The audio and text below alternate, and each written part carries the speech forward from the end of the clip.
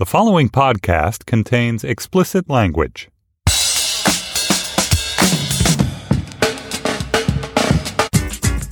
Hi, this is Josh Levine, and this is Slate's sports podcast, Hang Up and Listen, for the week of January 7th, 2019. On this week's show, our colleague Nick Green will join us to discuss the NFL's Wild Card Weekend, wherein Ravens quarterback Lamar Jackson was pretty bad, and Bears kicker Cody Parkey doinked a football off an upright again. Jonathan Tjarks of The Ringer will also be here to talk about the offensive wizardry of the Houston Rockets' James Harden. And man in blazer Roger Bennett will tell us what we need to know about the $73 million deal to bring American soccer star Christian Pulisic to Chelsea of the Premier League. Joining me in our Washington, D.C. studio is Stefan Fatsis, author of the books Word Freak and A Few Seconds of Panic, heroically fighting through throat soreness. The first show of the new year. Hello, Stefan. You are too, Josh. Oh, yeah. You're just not saying it. You're just not mentioning. You're just going out there and doing your job. I sound a little better than you, I must say. Yeah. So I feel good about that. That's great. Congratulations are in order, Josh. Your book, your new book, The Queen, is available for pre-order. It is. Tell us a little more about how you can pre-order your new book, The Queen, which is out in May. Just go on the internet and Google it, then click the thing. It's The Queen. Has nothing to do with sports. Pre-order it now. So I wouldn't dare talk about it on this show, but do pre-order it. I should also say we're not going to talk about the college football title game between Alabama and Clemson. As a wise man once said, when you have a podcast that comes out on Mondays, you have a podcast that comes out on Mondays. So we were unable to talk about that contest, but enjoy watching it. I wish you well in your TV experience. With threats to our nation waiting around every corner, adaptability is more important than ever. When conditions change without notice, quick strategic thinking is crucial. And with obstacles consistently impending, determination is essential in overcoming them. It's this willingness, decisiveness, and resilience that sets Marines apart. With our fighting spirit, we don't just fight battles, we win them. Marines are the constant our nation counts on to fight the unknown. And through adaptable problem solving, we do just that. Learn more at Marines.com. The Colts, Cowboys, Chargers, and Eagles were the winners on the NFL's Wild Card Weekend, with the latter two emerging victorious in ways that suit themselves better to conversation in the podcast chat show format. We'll get to Ravens, Chargers in a bit, but first, the Philadelphia Eagles, who you might remember won the Super Bowl last year by beating America's team, the New England Patriots, had to win their last 3 games this season to make the playoffs, and they had to get some help from the Chicago Bears, who beat the Vikings in their last regular season game to knock Minnesota out and get Philadelphia in. So more than anything else, let's consider the Eagles' 16-15 win over the Bears an act of extreme rudeness. Joining us now is Slate writer and Chicago native Nick Green, who sent kicker Cody Parkey a cookie bouquet after he doinked the potentially game-winning field goal off the upright last night. That was very nice of you, Nick. Well, anything I can do to help. I think we're all struggling through this together. You went to dinner last night, Nick, if I can just go a little bit behind the scenes. You went to dinner last night thinking that Parkey was solely at fault for this crime against the Windy City. He yanked it. He doinked it. It was the 6th time he hit the upright this year. But then later in the evening, slow motion video emerged that maybe showed an Eagles defensive lineman, Trayvon Hester, tipping it at the line. Your thoughts? Well, I'll tell you something. I've watched that slow motion video a couple times. A couple hundred, probably. Yeah. No, because it's fun. It's a fun video to watch. I don't see that much contact, and this might be because doesn't take much. Does not take much. Let me tell you. As someone who has kicked the football, does it not look as if he's tipping it more towards inside the upright? So it would have been a worse miss? No, Nick. It affected the trajectory of the ball. That's Are you sure? Matters. Are you sure that it? Oh, I'm not sure. I think the most conclusive evidence is that Hester tweeted out, or somebody tweeted out, a picture of Hester's left hand. Yeah. So wait, just the fact that he has a hand? Well, he has a hand, and it was worth taking a photo of, indicating that Hester agreed that he had touched. Well, he said that he did say that he tipped it. He tipped it. But that's like Michael Cohen taking a picture of his passport cover to say that he hasn't been to Prague. Yeah. I mean, if he did tip it, it obviously is going to affect the trajectory of the kick. I think we can't argue that. The video was totally not definitive to me. No and way. everybody was tweeting out, like, clearly he tipped the ball based on this video. If he didn't tip the ball, it would have hit both uprights in the crossbar. So, you know, it was a very important tip just to hit one upright instead. Okay, putting my kicker analysis hat on or helmet, it looked to me like Parkey rushed it. Whenever you pull a ball to the left, if you're a right-footed kicker, it indicates that you're swinging through it too soon. Given that you're wearing your kicker analysis hat, what does that tell us about his feelings about his mother? The fact that he rushed it in that moment. Those are buried deep. Parkey's going to need a lot of help this offseason, and that may be one of the questions he needs to answer. But he shouldn't have been. I'm sorry. I love kickers. I was sat like paralyzed on my couch for 10 minutes after the miss because I felt so badly for him. I couldn't tweet. I couldn't even look at Twitter. It was tragic. But the dude missed 10 kicks this season. He made just 76% of his field goals, doinking those 4 uprights in one game. I mean, the Bears won that game, but still. It was weird that they didn't cut him. It was really weird that they didn't cut him. They may have wanted to consider his mental state if a playoff game came down to a last-second kick in evaluating whether they should have kept him after his terrific run of awful happenings. His contract is $9 million guaranteed. Yeah. It's a 4-year, $15 million contract, which for all the people saying that Ryan Pace, the Bears GM, who should win GM of the year, the people who are saying he should win GM of the year, giving a relatively unproven kicker a 4-year, $15 million contract, I think might postpone the delivery of that award if I were in charge of that, which I'm not. But one thing that Parkey said is that he was playing the wind. So I don't know if that affects whether or not it looked like he was rushing it. But if you watch the video, which, again, I have a couple times, you notice the flags on top of the uprights. They're moving left to right. And right when the ball's in the middle of the air, they just kind of go limp. Ooh. So if the gust would have persisted just 1 second longer, well, who knows? After Parkey's really bad game, which was against the Lions in November, they had him practice in Soldier Field rather than at the practice facility, which is really weird. Traffic helicopters, the Chicago Tribune reported, captured his first practice visit to Soldier Field, not to put any pressure on him.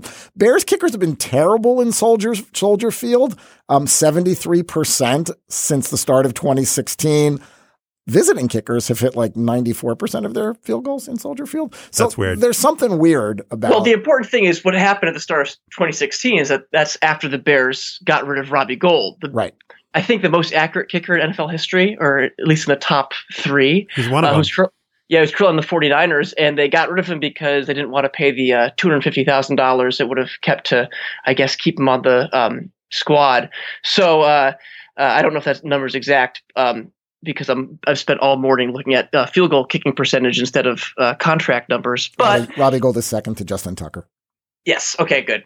Great. That's great to hear. But the Bears have this kind of, poor man's curse of the Bambino situation going on. Last year, the last game of the season, the 49ers beat the Bears 15-12, and it was because all the 49ers points came directly from Robbie Gould in Soldier Field. I'm trying to think how poor a man would have to be for it to compare Robbie Gould to Babe Ruth. I think you might have to be I think a cardboard box. I think you might have to be living in one of those maybe those CD cases that are really impossible to open. Like maybe that would be inappropriate. Yeah. Hitting home runs is essentially just a version of kicking field goals. I mean, Stefan would agree with you. I don't know if anyone else would. Justin Tucker missed a field goal for the Ravens as well on Sunday. So nothing's guaranteed in life except for the Bears kickers points missing. That weren't scored by Cody Parkey, by the way. He did make 3 field goals. And Trubisky played okay. He played pretty well. He drove them. He went on that last drive at the end. But his fourth quarter was great. I think he was 112 yards and 1 touchdown, 7 for 10. He was great in the fourth quarter. It was kind of a trend throughout the playoffs this weekend, was that coaches seemed too conservative through the first 3 quarters with Russell Wilson, Trubisky, and Lamar Jackson. And then when the quarterbacks were finally allowed to start kind of playing catch up and tossing the ball around, they played really well at the end. So for all the offensive explosion everyone likes to talk about this year, I think coaches might have been a little too conservative in the first weekend of the playoffs. Let's talk about the Eagles quarterback, Nick Foles, because there are 2 ways of looking at this game.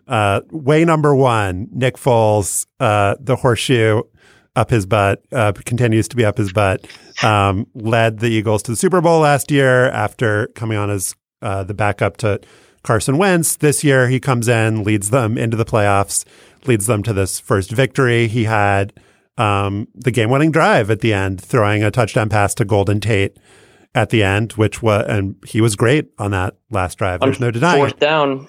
On fourth down. The other way of looking at it was that Nick Foles didn't play very well in this game. He had a subpar passer rating, and to say that this somehow proves that Foles is the guy and that the Eagles will be making a mistake if they let him go after this season is absurd. Chicago has a pretty good defense. Chicago has a pretty good defense, I think, is the counter argument. And so I'm leaning a little bit more towards like being pro Foles. If you remember last playoffs, he started pretty poorly in the Atlanta game.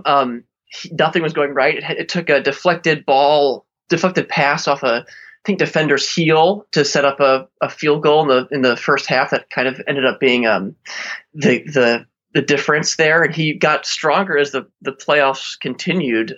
So I have no doubt in my mind that come the Super Bowl, he will be throwing 15 touchdowns, no interceptions, and defeating the New England Patriots by 100 points. He did benefit from a bunch of defensive penalties in this game, as I'm sure Nick remembers. I mean, for the Eagles to keep him, something like $20 million. Wentz is still on a rookie deal. The economics of it make zero sense for him to stick around. And yet you have people like Mike Florio on Twitter after the game saying that if Foles wins next week, there's no way that the Eagles can let this guy go. They have to keep him and trade Carson Wentz. They could certainly get a lot in return for Carson Wentz, who's gotten injured the last 2 years. But I don't know, man. And we saw a little bit of this in the Ravens game where John Harbaugh made the decision very consciously that even when Lamar Jackson was looking like the worst quarterback that's ever played football, that he was gonna stick with him and not put Joe Flacco in the game. And then after the game said, Joe Flacco is gone and Lamar Jackson is our guy. Stefan, thoughts? Yeah, Lamar Jackson was terrible. He was also 21 and remains 21, the youngest quarterback ever to start a playoff game, I believe. Whether he was 21 or 11 or 41, he was still terrible. He was terrible in the third quarter. Midway through the fourth quarter, he was 3 for 10 with 25 yards and an interception and a quarterback rating of 0. Don't forget 2 fumbles. And 2 fumbles. Yeah, he was not good. He kind of redeemed himself toward the end and then fumbled on the last play of the game, or was strip sacked on the last play of the game. Do you put in? I mean, the weird thing to me is that all of Lamar Jackson's comments after the game, or not all of them, but some of them were that I played badly. I was having a bad day. I didn't feel like I was there. And it's okay to replace athletes who are not doing well in a sporting event. If Lamar Jackson was having a bad day and was telling people on the sidelines that, look, I suck today, maybe you don't want to play Lamar Jackson. He probably wasn't saying that on the sidelines, but he did say it after the game. It was pretty obvious to everyone that he was sucking. So I don't quite understand why it would have been such a big deal if Flacco had come in. The guy sucked. I mean, it made it easier for everyone going into the offseason that Jackson had a good fourth quarter, right? Yes. Nick? Yes, totally. And yeah, if Flacco would have come in at halftime, you're exactly right. All the conversation would have been, gosh, Lamar Jackson is not a real NFL quarterback. Their offense is gimmicky. What are they going to do? But he played well enough there in that fourth quarter to at least kind of put those doubts to rest. But going back to Foles, Foles is very different than Flacco because Foles is doing this right now, whereas Flacco's kind of moment of glory is clearly past. And you say it's a matter of economics, as if the constraints of economic theory affect or apply to Nick Foles. He's magic and fairy dust. I think the Eagles have to find a way to make it work. If that means having Carson Wentz, send him to Jacksonville or something, I think you got to do it. Got to keep Foles. That's my hot take. All right, Nick. You're clearly in a lot of pain. You're not thinking straight after last night, and that's understandable. So I buy plane tickets under Carson Wentz's name to Jacksonville. I'm thinking perfectly clearly. The really fascinating thing about the Ravens game was that John Harbaugh, there were a lot of questions throughout the season about whether he was going to be fired. He won the Super Bowl, but they haven't been doing as well the past few years, largely because of Joe Flacco sucking. But he recently got a contract extension. And this is a very, very rare case of a coach engaging in long-term thinking where, and he said it after the game, Lamar Jackson is our guy. Joe Flacco is going to be gone. We love Joe. He was great for us. He's going to do great somewhere else, but he's going to be in Jacksonville or wherever with Carson Wentz, and they'll have fun together.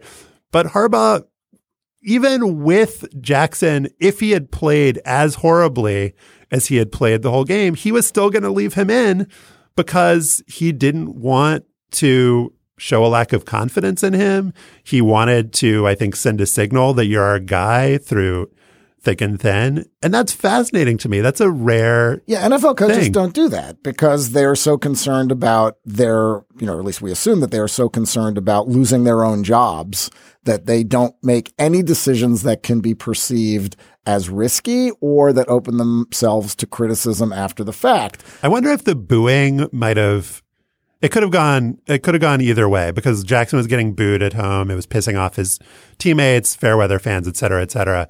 I wonder if Harbaugh might have maybe didn't want to be seen as like, all right, the fans are turning on him, and so I'm going to take him out of the game. I wonder if that could have been a factor. But Nick, if Jackson had ended with a 0 passer rating, what would people be saying about Harbaugh in Baltimore right now? Well, I don't think it would matter what they would say because he just signed that contract extension. So he had the kind of luxury, I guess, of that security. I do wonder also the fact that the Ravens are a pretty consistently successful franchise in this century, really, that they can, or Harbaugh can kind of play the long game a little bit more. All the sort of Lamar Jackson takes will pretty much be unfair until after next season when he has a full training camp to kind of learn a fuller offense and have the Ravens kind of tailor a more complex offense to his skills rather than this sort of run, whatever's going to sneak us into the playoffs strategy they had in the last, half of the season or so. So I think you really have to wait until next season to see how he does. But he was great at Louisville. He's a Heisman Trophy winner. He's pretty awesome. All Heisman Trophy winning quarterbacks do well in the NFL. We know that. It's a fact. Go ahead. Yeah, well, that's why Johnny Manziel's about to lead the Browns to the Super Bowl. That's in my private dimension that I currently live in, where Cody Parkey hits all his field goals. It's beautiful and sunny here. Did I get off track there? Sorry. No. And it brings us back, I think, and I want to, since we started with kicking, I want to end with kicking. It is my prerogative. In the Seattle game, Sebastian Janikowski, who is like 63 and weighs about 295 pounds now, pulled something in one of his big legs, looked like a hamstring, and was out for the rest of the game. The kicking duties were then to be taken over by Michael Dixon, their punter, their all-world punter who has been credited with revolutionizing the game. Australian, did go to the University of Texas. But Dixon was incapable of kicking a placed ball off the ground.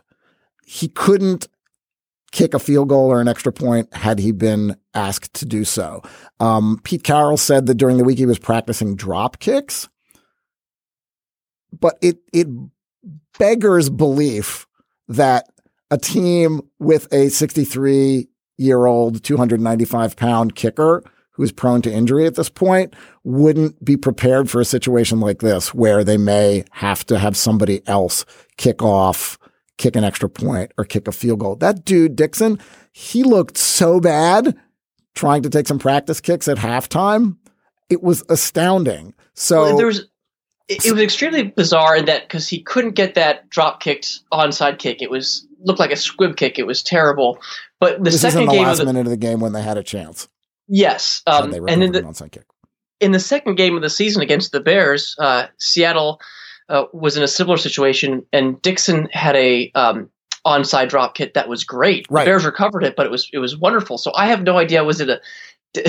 Is there a different word for that in kind of Aussie English that got mistranslated in the heat of the playoff atmosphere? I'm not bizarre. Even griping with the onside kick at the end of the game because it's a really high risk, difficult maneuver. I mean, you're probably better off just putting the ball on the ground and blasting it at some dude 10 yards away and hoping it ricochets.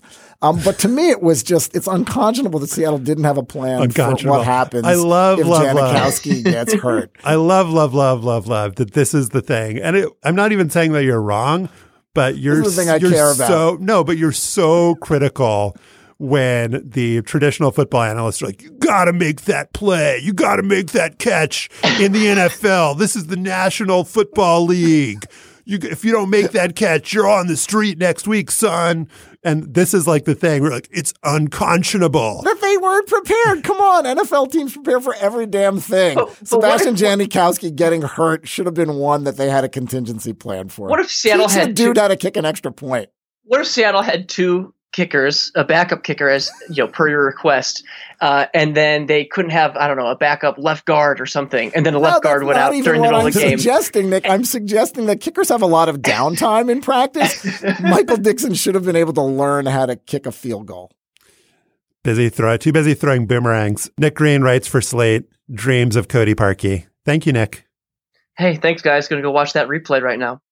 Before we get to our conversation with Jonathan Tjarks about James Harden, I wanted to let you know that in our bonus segment for Slate Plus members, Nick Green will be back with us and we'll be chatting about Antonio Brown, the very talented wide receiver for the Steelers, whose team is pondering whether to trade him after he went a little bit AWOL before their regular season finale. To hear that conversation, join Slate Plus. It's just $35 for the first year. You can sign up at slate.com/hangup+. Apple Card is the perfect cashback rewards credit card. You earn up to 3% daily cash on every purchase every day. That's 3% on your favorite products at Apple, 2% on all other Apple Card with Apple Pay purchases, and 1% on anything you buy with your titanium Apple Card or virtual card number. Visit apple.co/card calculator to see how much you can earn. Apple Card issued by Goldman Sachs Bank USA, Salt Lake City branch. Subject to credit approval. Terms apply. Houston guard James Harden's run of scoring 40 points in 5 straight games ended on Saturday night in Portland when he scored a mere 38 in the Rockets' 110-101 loss. It would make sense if Harden was a little bit run down, given that he'd led his team to a 135-134 road win in overtime against the Warriors 2 nights before. He scored 44. He hit the game-winning 3 in the final second of that game.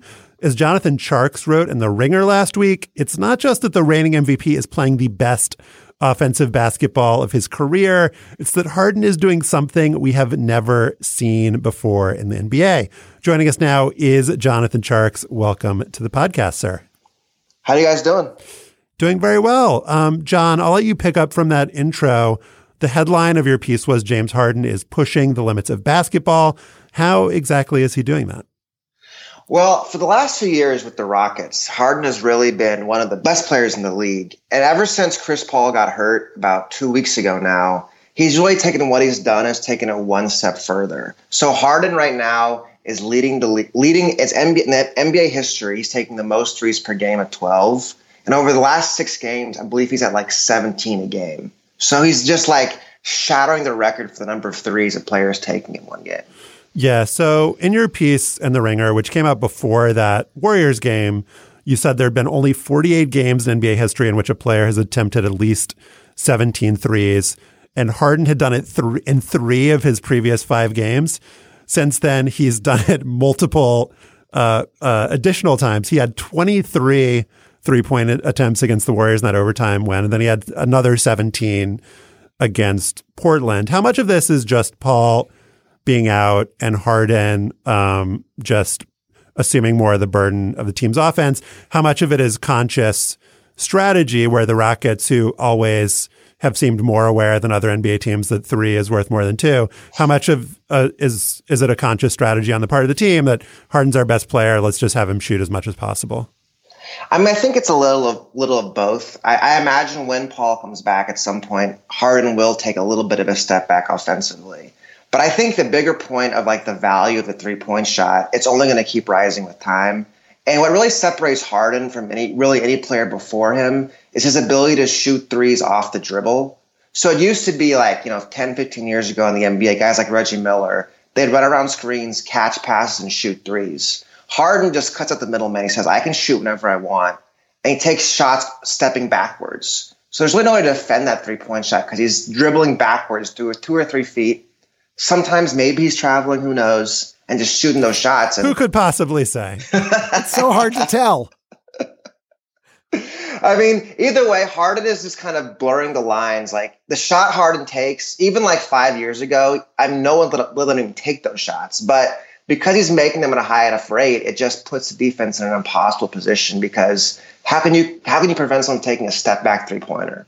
What's really interesting to me is how we had come to appreciate Stephen Curry of the Warriors as this crazy 3-point phenomenon, right? Redefining the game, launching these 35-foot threes. And here we are like 2 or 3 years later, somebody else is redefining what is possible beyond the 3-point line in the NBA. And Curry suddenly kind of looks like a normal 3-point shooter compared to Harden in terms of the way I wouldn't go that far, bro. the ball. I'm not going to go that far. In terms of the way he receives the ball and gets his threes off. Yeah, I mean, part of it is just the level of talent on his team. Like, so Curry's playing with Klay Thompson, Kevin Durant, Draymond Green, all these all-stars, and he has to be kind of more part of a team concept. Whereas Harden's out almost by himself with Paul out, and he's just doing everything for his team. And the funny thing is, Harden has never been as accurate a shooter as Curry. But what like the Rockets have realized is it almost doesn't matter. Just taking the threes is valuable. It doesn't even matter how often they go in. And Harden, as you write in your piece, is a great passer. Like the way that we've been having this conversation so far, we're making it sound as if Harden is selfish, which I think is not true. He is great at finding his teammates, particularly Clint Capella.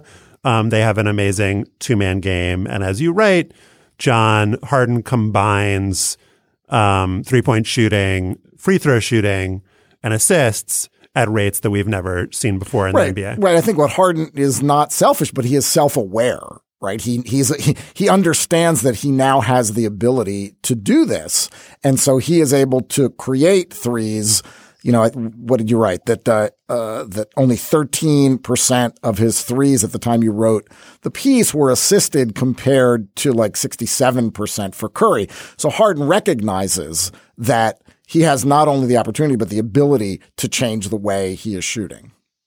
Yeah, as you were saying, it all works in concert. So I think when I was looking at it, it's like really the 2 easiest ways for an NBA player to make his teammates better. He can either create shots for them, like pass them the ball, they get an open shot, or he creates space for them. Because Harden is shooting so many threes, the defense has to come out on him.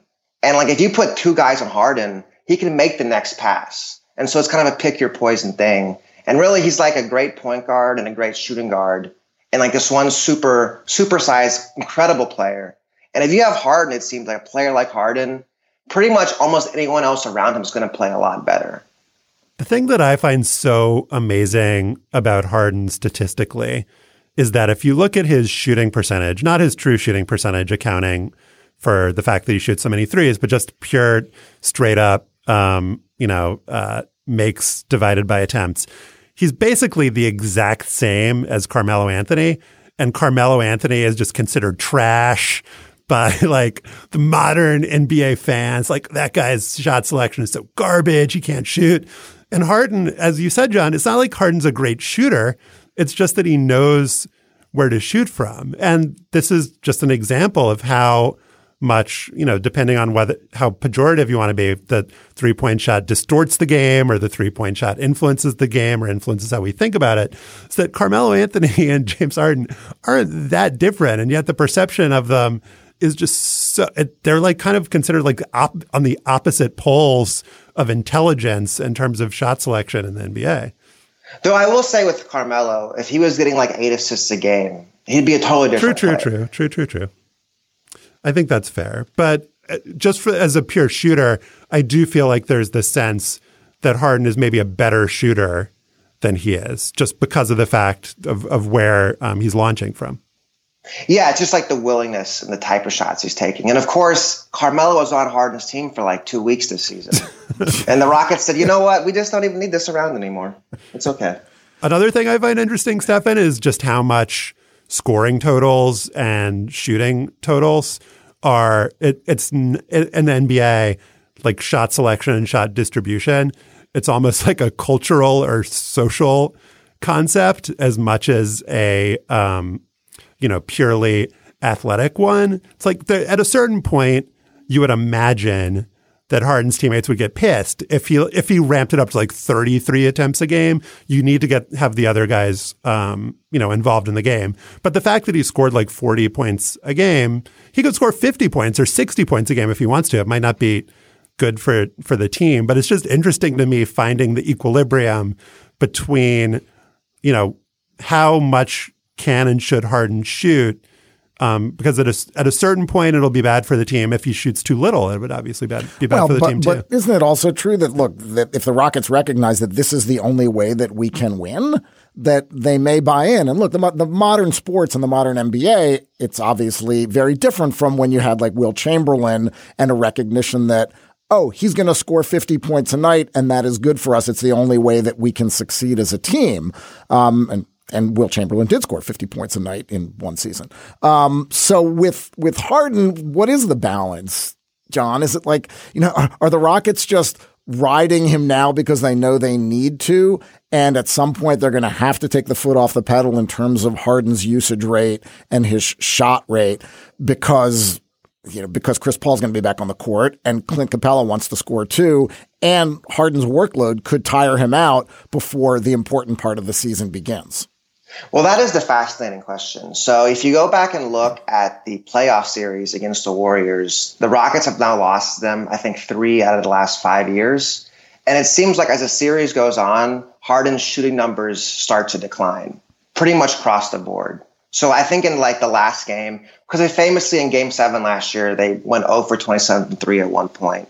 And so can Harden's jump shooting sustain in the playoffs when teams' defenses ramp up? I think it's one of those things where for Houston, it almost for the broader picture, because Houston's roster is so limited that they don't really have bigger players who can create shots. I think that's really the hole in their team they've always had, going back years, is that all of their front court players do not create offense. They all depend on Harden. And it might make sense if they had a player like a Durant or a Draymond Green who could run the offense to distribute shots towards them. But they just don't have those players. Well, even Clint Capella doesn't really create shots. He just kind of catches the ball and dunks. Daryl Morey said in a post-game interview with an ESPN reporter that they're buyers, that they are going to look to do something while they can before the playoffs begin. Is that what they need to address? I've always thought they needed more kind of like a forward who could also that's what they wanted to do with Carmelo Anthony. They wanted a forward who could create his own shot, who could take pressure off Harden. The problem is Carmelo couldn't handle the rest of the responsibilities of playing defense and moving the ball. Playing basketball. But like finding a guy like that though is really hard. Like trying to find a 6'8" player who can create shots, pass the ball, shoot threes, and defend. It's hard to find players like that, and the Rockets don't really have many other pieces to move to find them. I tried to turn this segment into like a praise Carmelo moment, and yet the guy still ends up getting trashed. I tried, Melo. I tried. It's hard to be too critical of the Rockets and their roster construction, maybe a little bit more this year than last year, but they're up 3-2 on the Warriors. And even with the consideration that James Harden gets tired as the series goes on, I think you still can't account for the fact that they missed 27 shots, in a row. And they would have won the championship if they had gone through the Warriors. It was fluky as much as anything else. Yeah. So I think obviously the Rockets would be better off if they had somebody to take the load off of Harden. They're still doing okay without that. Harden is the best offensive player of all time. Actually, you could argue for him as the best offensive player of all time, according to Daryl Morey. And I realize that this is a kind of a tired conversation, but I feel like it wouldn't be true to myself if I didn't know before we ended the segment that James Harden annoys the shit out of me. It's just the question of he's somebody that you admire or that I admire as a fan, but I don't particularly enjoy watching him. So you're saying he's not likable? Is that what you're saying? No, Josh? I'm saying that his game is annoying. NBA right now. His game, I find drawing fouls to be annoying as conceptually. Well, the step back walk is annoying, and I do wonder, and I wanted to ask you, John. Steph Curry got called for a traveling violation on a step back three, in which he took like 3 step backs, to be fair. I did see that. I mean, is it possible that referees will actually begin to call travels on Harden, limiting the effectiveness of his move? I do think for the most part it is legal. I mean, I think Harden's always got pushing the envelope, but I do think about 90% of those step backs are quote unquote legal. So I don't think that would really change too much. But it's also kind of like with in the NFL with the defensive back. If you always hit the receiver, eventually they just stop calling it. What do you think about the conversation about Harden's game, John? It is something that comes up a lot, and just the idea that he's constantly on the free throw line and that it's just not a great watch. Is that something that you think is valid? And is it something that you think could spread like a plague across the NBA if other teams and players like the way that this guy plays, that's the way that we should all play? I do agree with the whole free throw thing. It can be kind of hard to watch sometimes, the way he almost seems to hunt contact to get to the line. But I think the broader point of the way he's playing in terms of volume 3-point shooting and assists, I do think that's kind of the way the league is moving towards. And I kind of get that in my piece is I think there are several younger players who are maybe they can't be Harden, but their goal should be to play as much like Harden as possible. Doncic, right? My guy, I'm from Dallas, so I'm a big Luka Doncic guy, and I'm thinking taller Harden. That's what I want him to become. The piece in The Ringer is called James Harden is pushing the limits of basketball. Maybe Luka Doncic will be pushing the limits of basketball in a few years. Jonathan Tjarks of The Ringer, thank you for joining us. Thanks for having me on, guys. It's time for today's Lucky Land horoscope with Victoria Cash. Life's gotten mundane, so shake up the daily routine and be adventurous with a trip to Lucky Land. You know what they say, your chance to win starts with a spin. So go to LuckyLandSlots.com to play over 100 social casino-style games for free for your chance to redeem some serious prizes. Get lucky today at LuckyLandSlots.com. Available to players in the U.S., excluding Washington and Michigan. No purchase necessary. VGW Group. Void where prohibited by law. 18+. Terms and conditions apply. Yes, there have been Americans who have plied their trade for good teams in England's Premier League. Clint Dempsey had a nice run at Fulham and then Tottenham. Tim Howard tended goal at Manchester United for a bit. Landon Donovan made a couple of brief but respectable pit stops at Everton. Right, maybe Everton isn't a good or top team. Fulham too. But no American has done what Christian Pulisic did last week. The Wonder Boy from Hershey, PA was acquired by Chelsea for $73 million, 3 times as much as any American before. Pulisic will finish this season at his current club, Borussia Dortmund in Germany, and join the Blues for the 2019-20 campaign.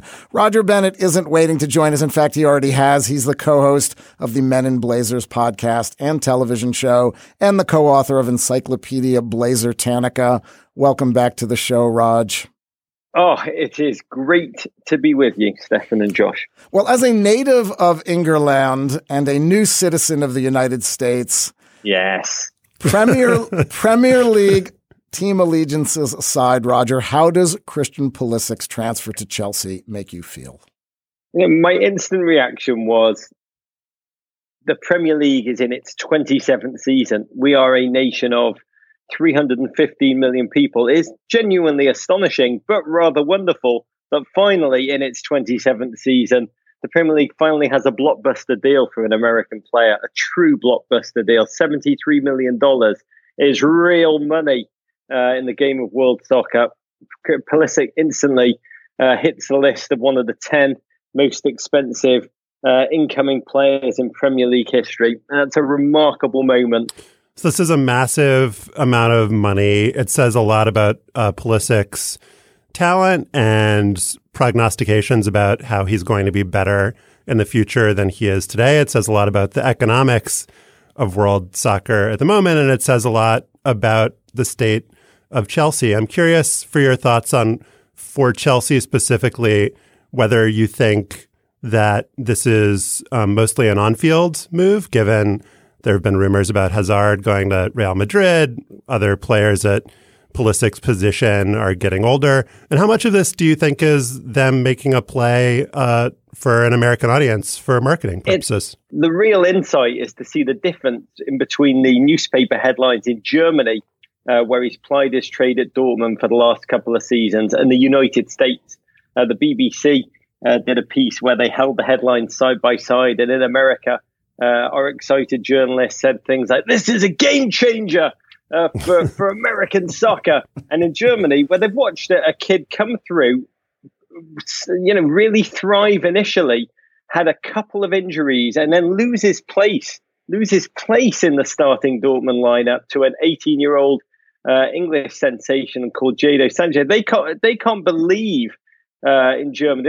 Their headlines were like, "Wow, we just got $73 million for a squad player, for a bench warmer." So there is an incredible difference in how he is perceived in the United States, where he truly is, our great hope that's come out of the American game out of Hershey, Pennsylvania. And in Germany, there's no doubt that highly inflated number, which is going to be an albatross for the first couple of weeks of the next season in the Premier League, $73 million. That was a price that folded into it the commercial attraction Christian will have in the United States. Chelsea is a club that was funded in its glory years by its still owner, the oligarch Roman Abramovich, who has taken a step back from just funding the club's every whim, and is currently running a personal battle of his own against the British government about whether he can even set foot in England. So the club has had to change over the past 12 months from a club that didn't care about the commercial needs that other clubs were harnessed by, trying to work out how to have a official beer, an official airline, an official banking card in every territory. They're currently playing commercial catch-up. So you can view Pulisic and his inflated price as their kind of first big step to try and win over and close the gap in terms of the Arsenals, the Manchester Uniteds, even the Tottenham Hotspurs. I think we'd be remiss when we talk about the failure in 2018 and what we're looking at for 2022 and beyond, that there has been a run of other Americans heading to Europe on interesting deals. Goalkeeper Zach Steffen just went to Manchester City. Tyler Adams, who was playing in Major League Soccer, was off to Leipzig. Chris Richards, a defender, joined Bayern Munich last week. Weston McKennie's at Schalke. Tim Weah, Paris Saint-Germain. Graham Ruthven. Yeah, Josh Sargent is playing in the Bundesliga as well and scoring goals. Graham Ruthven wrote in The Guardian, "If American soccer has a youth problem, then it is doing a good job of masking it." These are talented players. Yeah, I mean, what you're seeing is to some degree, a reaction to the past 5 years, where the biggest players in American soccer were brought back by the promise of a massive paycheck to MLS.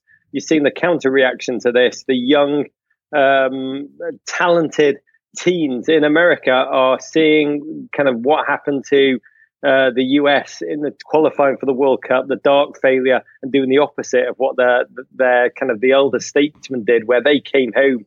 You're seeing the tide go out now, and these young talents like Tyler Adams, a phenomenon in MLS for the past season in New York at the Red Bulls, moving to Germany. They want to test themselves. In their mind, when you speak to them, they will say, "We want to test ourselves in the hardest league with the best players."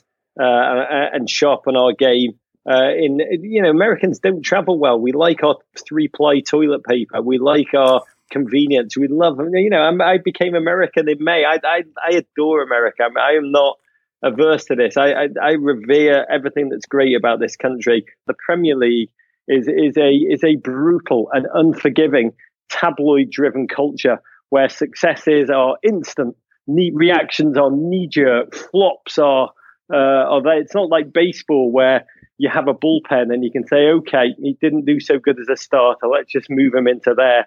Once that season kicks off and Chelsea are a team in flux where the best players may be moving on, we don't even know who we'll be playing alongside. There's going to be huge expectations from day one on the shoulders of Christian Pulisic. And I hope for the good of the game in America and everyone that loves its growth that he's able to deliver. And thinking about the marketing, obviously NBC is going to feature Chelsea more. They're going to feature Pulisic more. But by comparison to the NFL or the NBA or Major League Baseball, where you know that if the Patriots are featured that week, Tom Brady is going to be in the game. NBC is going to schedule these games, and Pulisic might not be in the starting 11, might not even be in the 18. Do you think that that's going to be a challenge as far as selling the club and selling Pulisic, that we're going to have these Chelsea matches where he might not even get on the field? Nah, that $73 million, he will be in the squad. I have no doubt about that. I'll also say, look how NBC covered Bob Bradley, who was the first ever American coach to coach in the Premier League. The NBC have grown the Premier League and have grown. I'm not just saying that because I work for NBC and cover NBC. Every team has a weak link, and I am the weak link of NBC. But they've done it with a very nuanced and quite thoughtful and it's almost unlike the way the NFL is marketed. It's a very subtle, very intense. Rebecca Lowe, who is the host of the Premier League in the United States, is a very balanced, very thoughtful, incredibly. Game one, Rebecca Lowe says Chelsea's $73 million flop. Yeah. No, it'll be. If it was, it's funny. I remember when Fox got the Champions League rights, and they decided Gus Johnson, the great Gus Johnson, would be the commentator for football. They thought they could grow the game in America. All the football fans will watch the Champions League final anyway. Let's take Gus Johnson, the beloved cult basketball commentator, and make him the commentator to the Champions League. And then regular sports fans will watch because it's Gus bloody Johnson. So the first game they threw him in at the deep end happened to be the Champions League final, which I remember they marketed as it's the Champions League final on Fox. Gus Johnson. He was above the line, and they then mentioned the teams that were playing, starring Gus Johnson, also featuring Real Madrid and Atletico Madrid. And the NBC has grown. I think part of the appeal of Premier League soccer, other than the culture, the wonder, the stars, the narrative, the kind of Star Wars cantina of characters, the just unbelievable daytime soap operas worth of. It's like a telenovela. It is the way that NBC have thoughtfully, unhyperbolically, kind of jingoistically marketed the thing. So to be candid, that's the least of my worries. Roger Bennett co-hosts Men in Blazers podcast, television show for NBC, co-wrote Encyclopedia Blazertanica. He's an American. Roger, thank you for joining us. Oh, guys, it's great to be with you. And let me wish you both a full return to full health soon. Godspeed. This episode is brought to you by Progressive Insurance. Hey, listeners, whether you love true crime or comedies, celebrity interviews, news, or even motivational speakers, you call the shots on what's in your podcast queue, right? And guess what? Now you can call the shots on your auto insurance, too. Enter the Name Your Price tool from Progressive. The Name Your Price tool puts you in charge of your auto insurance by working just the way it sounds. You tell Progressive how much you want to pay for car insurance. Then they'll show you a variety of coverages that fit within your budget, giving you options. Now, that's something you'll want to press play on. It's easy to start a quote, and you'll be able to choose the best option for you fast. It's just one of the many ways you can save with Progressive Insurance. Quote today at Progressive.com to try the Name Your Price tool for yourself and join over 28 million drivers who trust Progressive. Progressive Casualty Insurance Company and Affiliates. Price and coverage match limited by state law. And now it is time for After Balls. Josh, the Pulisic segment got me thinking about Americans in England. First American in England? In the Premier League, it was John Harkes. But there were Americans before Harkes in English soccer. And as far as I can determine, the first American to play in the first division in England was a guy named John Kerr Jr. He went to Duke. He spent his last semester of college, according to Wikipedia, as an exchange student in England, joined a club there. And when was this? This was in the mid-1980s. This is recently. He was offered a deal with the Tacoma Stars of Major Indoor Soccer, but declined to sign and then went to England and signed with Portsmouth. His claim to fame, though, according to Wikipedia, during one of his first team appearances for Portsmouth, Kerr was to make English football history when on September 19th, 1987, while on the field of play as a replacement in a first division away fixture at Watford, he became the first substitute to be likewise substituted. Congratulations. It's quite an achievement. Great job, John Kerr Jr. Stefan, what is your John Kerr Jr.?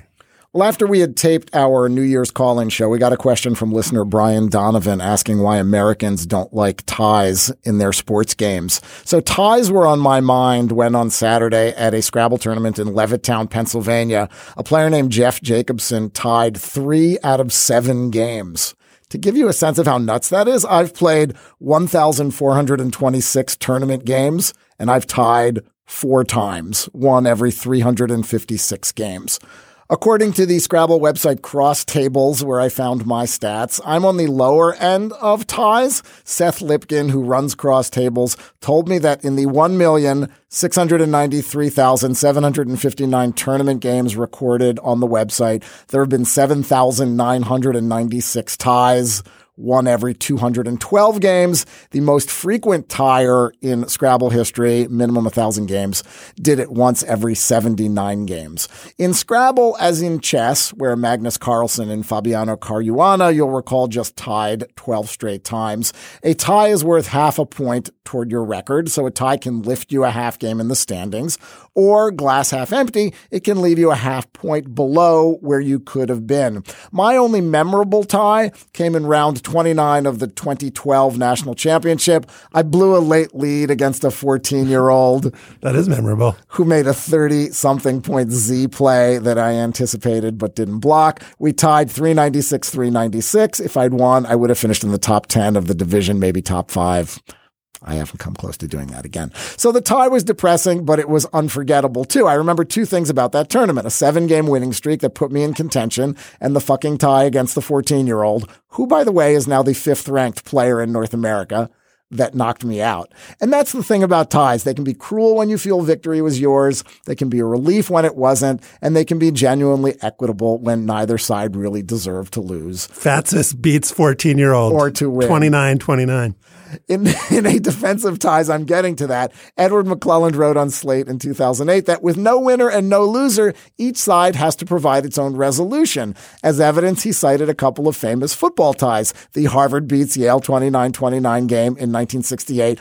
The headline on my tie would have been Fatsis loses to 14-year-old 396-396. And the 10-10 Notre Dame Michigan State tie 2 years before that. Both had drama, both had backstories, both are still discussed 50 years later. A tie offers narrative options, none of which really permit tragic feelings. I actually like ties the way I like scoregami or the football being on the 50-yard line at the end of the quarter. Ties are unsatisfying yet calm, frustrating yet rational. Ties are inoffensive and anhedonic. Ties are Switzerland. And who hates Switzerland. But you say Switzerland is boring, and that's why Americans hate ties. We hate neutrality. We cannot abide indecision. We demand resolution. So there have never been ties in basketball. They've been legislated out of college football and the NHL, and all but legislated out of the NFL. We allow them in soccer, but we didn't always. The old NASL staged a shootout to settle ties because it worried that they would be unsatisfying to the win or go home American fan that it was trying to convert to this foreign sport.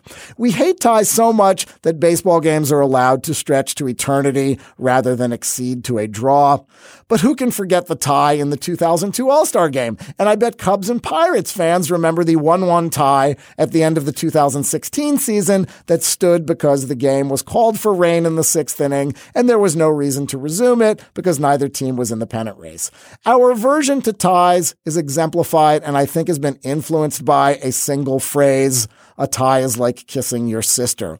Like kissing your sister, meaning something disappointing, dates to the 19th century. In relation to tied sporting events, its first use is usually attributed to Navy football coach Eddie Erdelatz, who said it after a scoreless game against Duke in 1953. But Erdelatz seems to have stolen it from his colleague Edgar Rip Miller. Miller was one of the 7 mules who blocked for the 4 horsemen at Notre Dame in the 1920s and then coached and worked in the Navy athletic department for more than 40 years. According to a December 1946 story in the Pittsburgh Post-Gazette, after Navy passed up a potential tie and went for a win against Army, Miller, who was then Navy's line coach, was, quote, surrounded by bellhops in the lobby of their Philadelphia hotel. Quote, one of them put this question to him: why didn't Navy try for a field goal and get a tie out of it? Miller looked at him and replied without a smile, that's just like kissing your sister with your sweetheart standing by. That little extra etymological context certainly helps the phrase make a little bit more sense, but I still think ties are fine. Josh, what's your John Kerr Jr.? It will perhaps not be surprising for you to learn that it's rare that I hear the siren call of conservatism, especially these days, given the guy who's president. It's Donald Trump. But there's one cultural phenomenon, Stefan, that tugs me to the right. And that, of course, is the wussification of football. I'm not talking about the rules protecting quarterbacks or the bans on hits on defenseless players. I'm all good with that, even if it is turning the sport into flag football. Side note, it is not turning the sport into flag football. I'm talking about one rule in particular, and that is college football's targeting rule, the one in which a player is automatically ejected for making forcible contact to the head or neck area of a defenseless opponent. It's considered targeting if, among other things, a player launches himself, if there's a crouch followed by an upward and forward thrust, or if a player leads with his helmet, shoulder, forearm, fist, hand, or elbow to, again, the head or neck area. The intent here is good. Cannot argue with the intent. Love the intent. Let me take you to the Fiesta Bowl, New Year's Day, Arizona. We're in the Levine living room watching in New Orleans.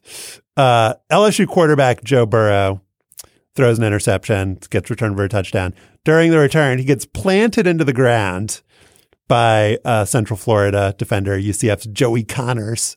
Blindside hit. Connors hunted Burrow down, even though the quarterback wasn't really involved in the play.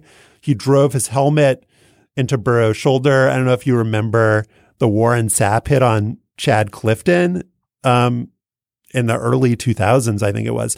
These sorts of hits are notorious and have been legislated out of the NFL, just hunting down the quarterback during an interception return, hitting him from the blind side and sending him to the hospital, essentially. Burrow did continue on in the game. LSU won. Probably shouldn't have. Whatever.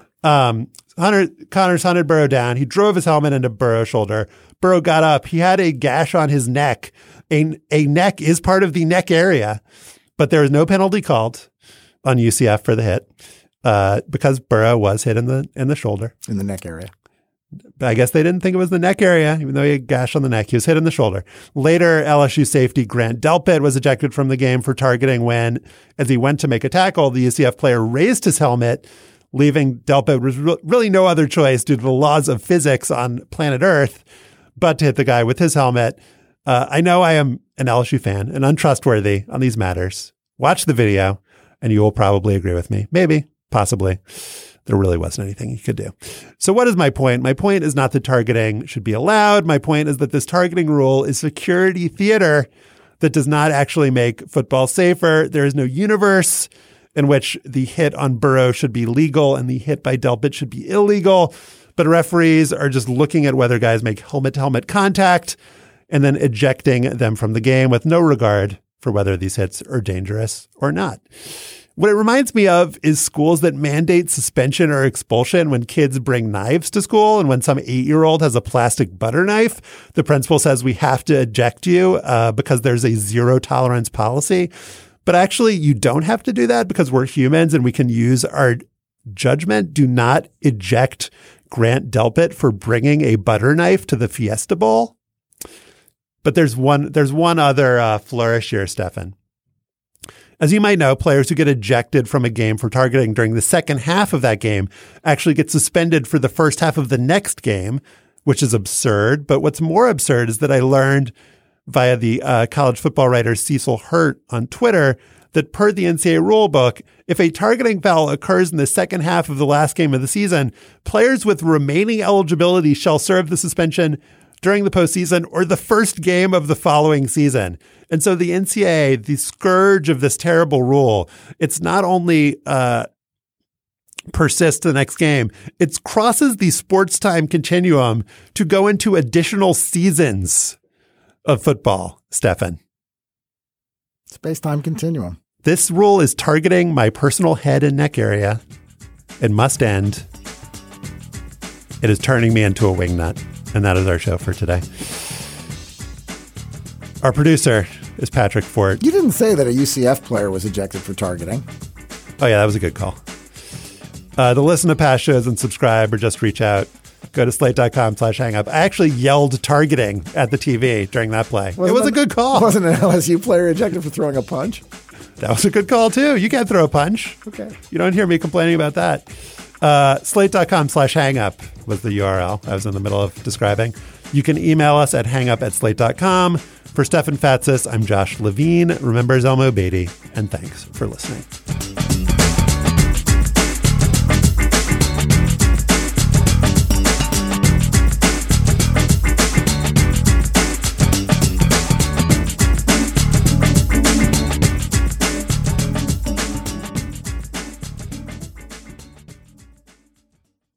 It is Ryan here, and I have a question for you. What do you do when you win?